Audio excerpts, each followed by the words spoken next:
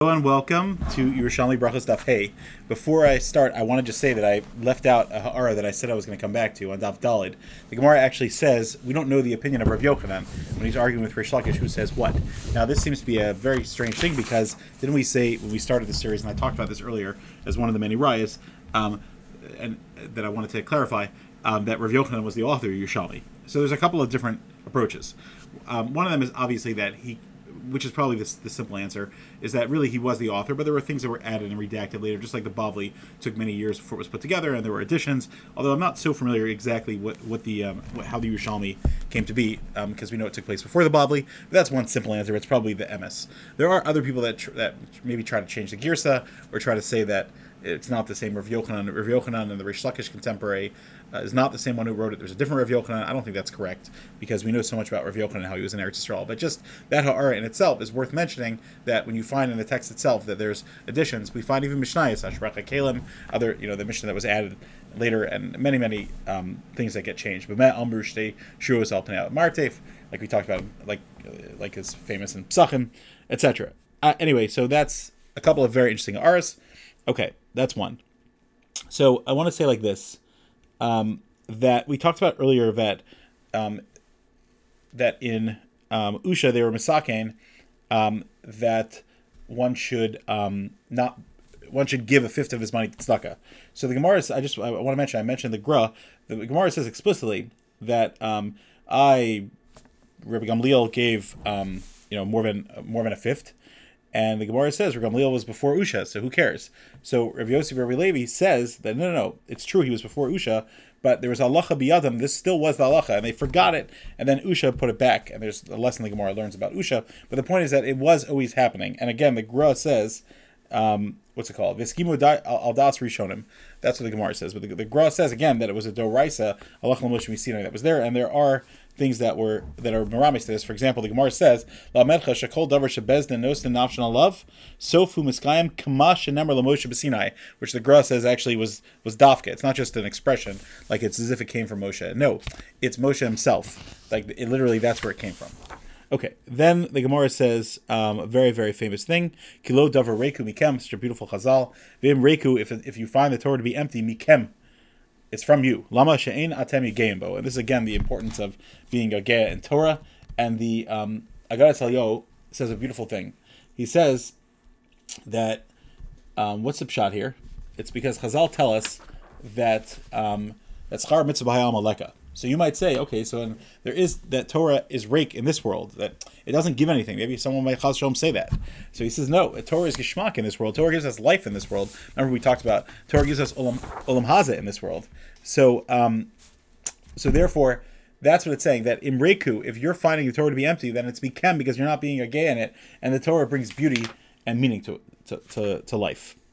Okay, then another thing is Munbaz HaMelech, and this is also a parallel sugya in places in the Bavli. So it says that he gave tzedakah, and they said your forefathers amassed money and you're spending it all. So he said, no, I'm doing a better job, because avosai kansu makom shayad shalatisbo. They collected money, and they gathered it, but it's vulnerable. But when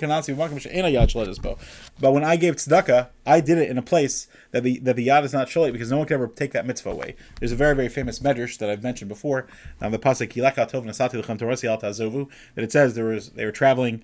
There was a band of merchants that were traveling, and they kept saying to this man, what's your secret? What are you selling? Because we have all of our merchandise in the ship, and you have nothing. Are you a diamond dealer? Are you a precious pearl dealer?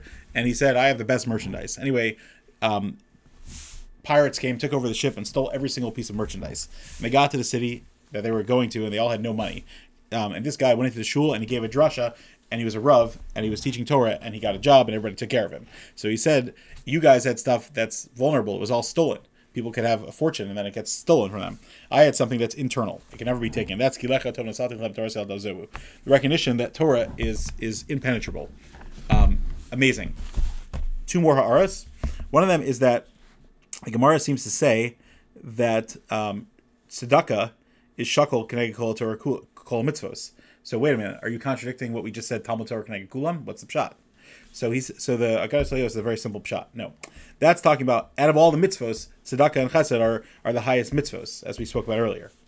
And he says more than that. It's trying to say that when we said Talmud Torah Keneged Kulam, it's even Shakul Keneged these two beautiful mitzvos of Gemilas Chasadim and Tzedakah that Hashem loves so much.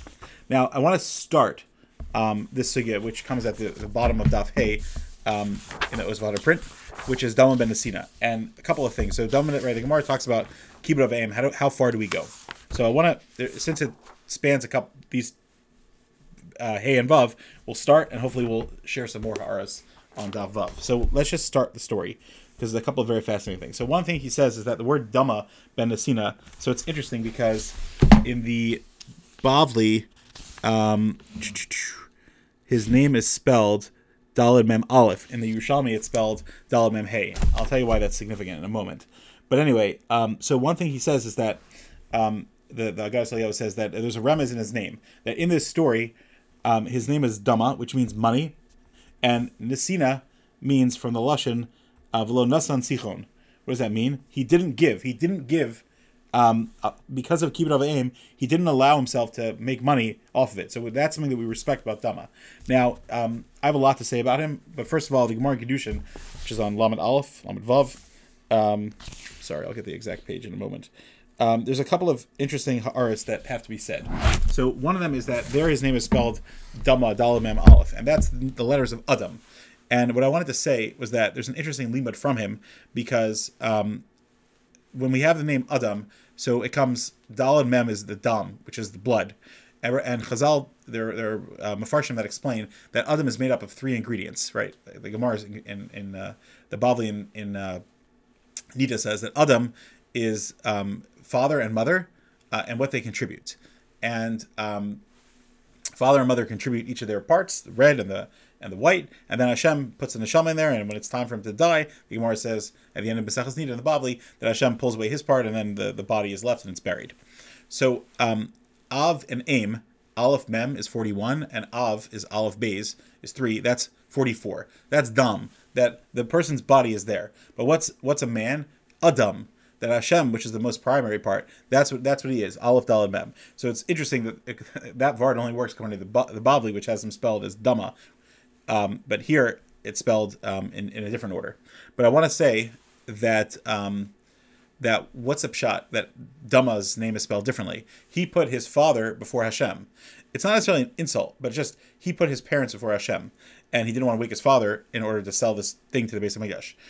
Even in the Shulchan Aruch, it's brought down halachically. Was he correct for not waking his father? We all know the story, right?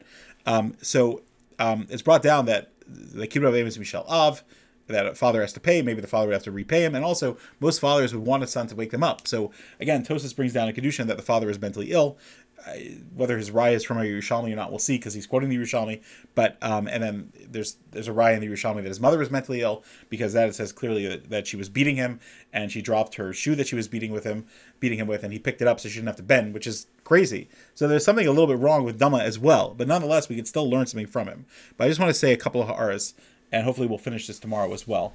And that is that the Gemara says here on Daf Hey that. Oh, sorry, I didn't finish my thought. So the fact that he spelled Dama, there's an element of him putting his parents before Hashem.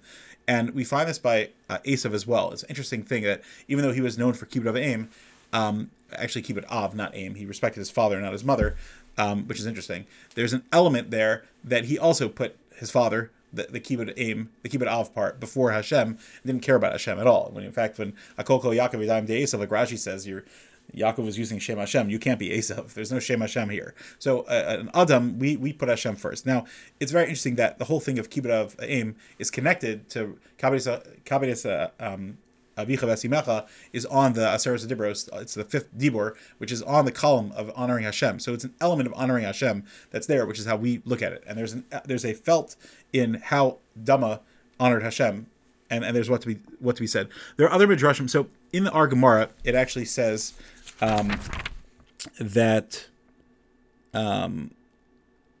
he was an Ashkeloni, and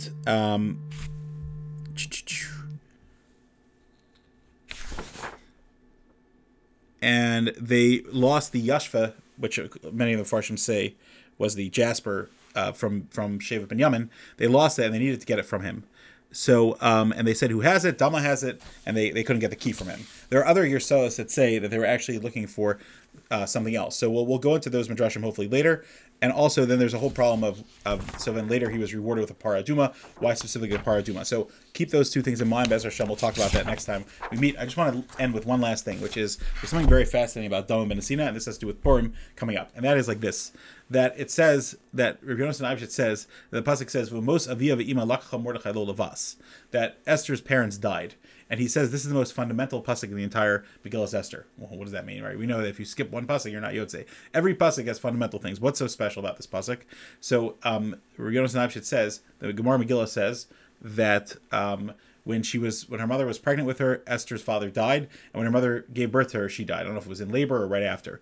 But she came into the world and had no parents. And he says, the Gemara Kedushin says, Ashrei Mishal Chaman, praiseworthy is one who never saw his parents, because the avera of a lack of Kiruim is so strong that it's worth not having them, so to speak. What does this mean? So the power that Esav had to fight against Klal Yisrael, which is Amalek, he had that power that Amalek had was the kibbud of Esav. That Rishon Gamliel said, I don't even come close to the way he served his father. So the only person that could fight that power was someone who wasn't a hypocrite to it, and that was Esther. Esther was ki ema ava aim, so she was a asher mishlo chaman. She was even better, and so therefore her respect is what caused her non-lack of respect was what led her stand up to Haman and destroy him. There's a lot to be said there. So Yonasan Eibshitz's basic idea, I think that's what he means. But anyway, that is something that I wanted to share when we're talking about kibbud of aim. That and Dama ben Nesinah, there's a lot of correlations and a lot of remazim here. Have a great day.